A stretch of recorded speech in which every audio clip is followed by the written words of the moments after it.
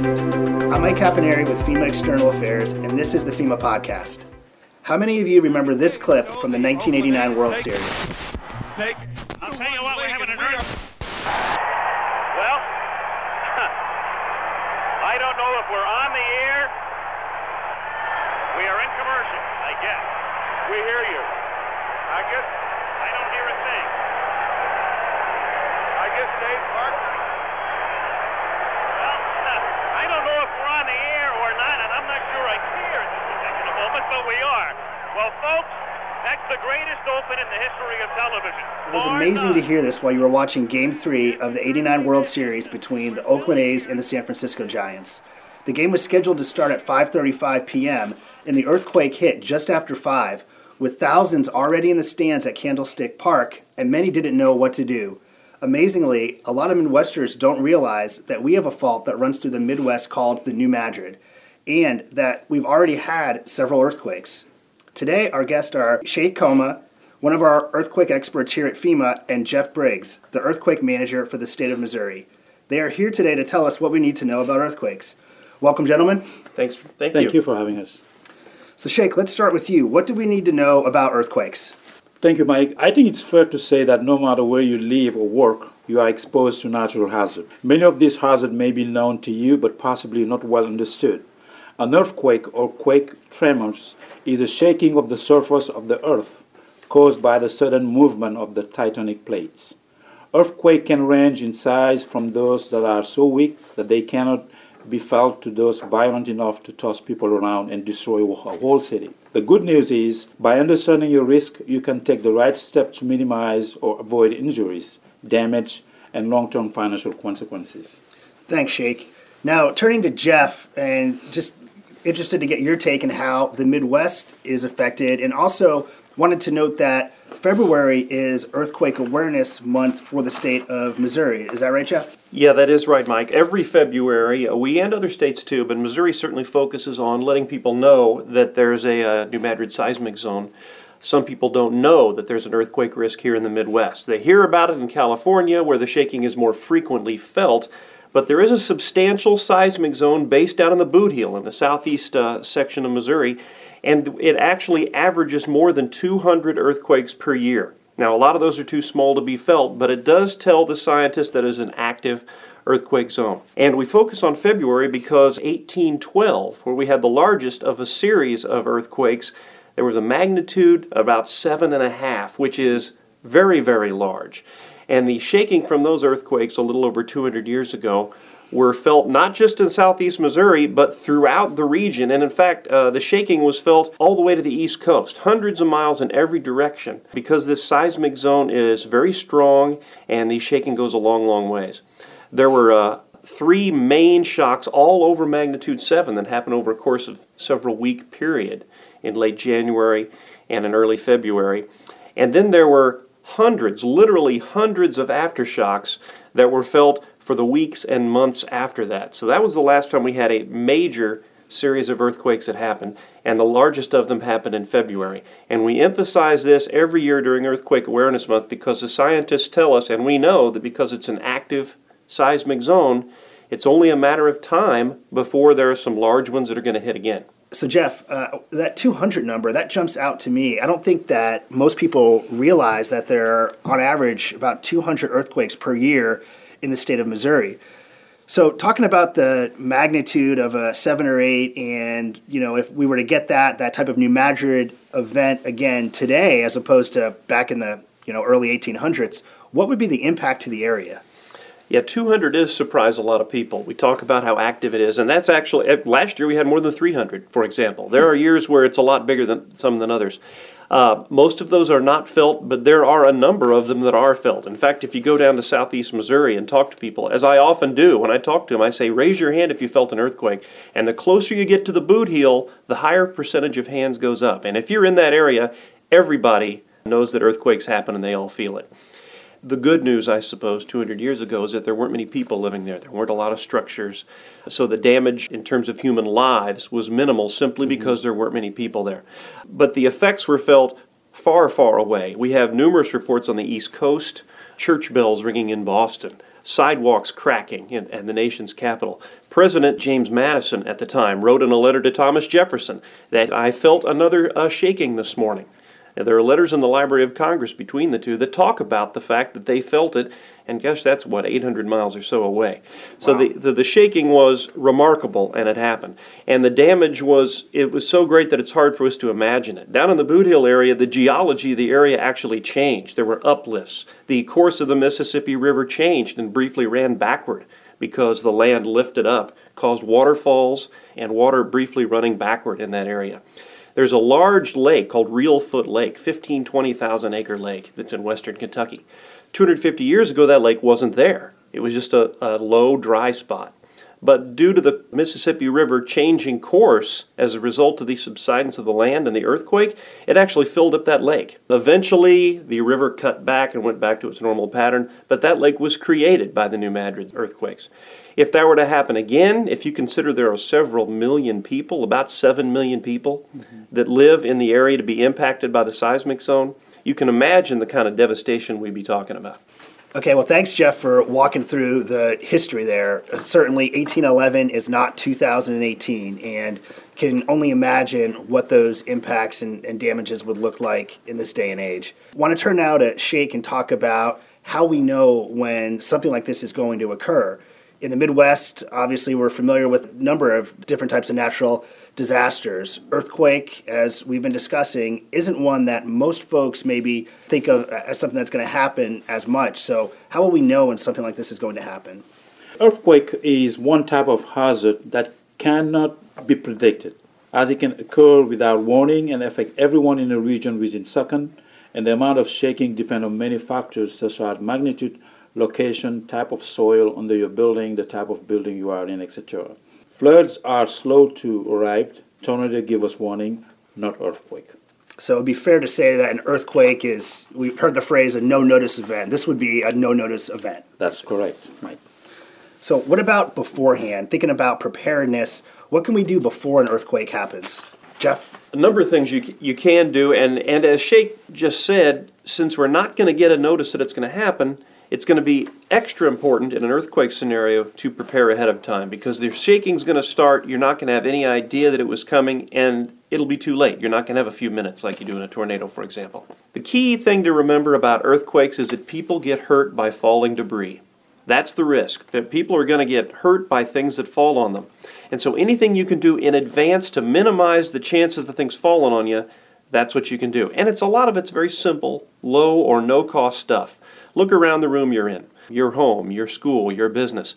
Are there things on the ceiling, heavy things that are not well secured? Then move them or secure them. Do you have a tall bookcase that maybe is next to your bed that might fall on you while you're asleep? Do you have a heavy object on a high shelf? Well, that's something you can easily move and get out of the way. A key thing to remember is your water heater. If you're a homeowner and you have a water heater that is not secured to the wall, that's an easy and smart thing to do in advance. Take a strap, cheap to get at any hardware store, and secure it to the wall. In an earthquake, or in some other natural disasters for that matter, but especially in an earthquake, the shaking might cause your water heater to fall over. And not only does that cause a big mess, but you've also lost your best source of fresh water. And in an earthquake, people could be without water for a long time. If you can take a simple step now to preserve that water heater, that could really make a huge difference for you and your family. It's simple preparedness, things like that you can think about and do now that could make a big difference in an earthquake. Thanks, Jeff. Those are some great practical tips that folks can take action on now. What about if someone finds themselves in the unfortunate position of actually going through that earthquake when it's actually happening? So, Cheickh, are there some things that folks should think about if they're actually experiencing an earthquake and it's happening? Drop, cover, and hold on. Drop to the floor, take cover under the sturdy desk, table, or other furniture, and hold on to it. Be prepared to move it. Hold the position until the ground shaking stops, and if it is safe to move. If that is not possible, seek cover against an interior wall. Avoid exterior wall. Move against an interior wall if you are not near a desk or table. When driving, pull over to the side of the road and stop. Avoid overpasses and power lines. Stay inside the vehicle until the shaking stops. Thanks, Cheickh, for going through that. Again, obviously, hopefully, none of us are in that situation, but if we are, it's important to think ahead of time, whether you're driving, inside, outside, what to do while that earthquake is actually happening. And also wanted to mention, ready.gov/earthquake is a great resource for additional information. That's ready.gov/earthquake. Just wanted to mention that as we're talking now. It's just a great resource for all things earthquake preparedness. So now that we've lived through the earthquake, turning to Jeff, what's next?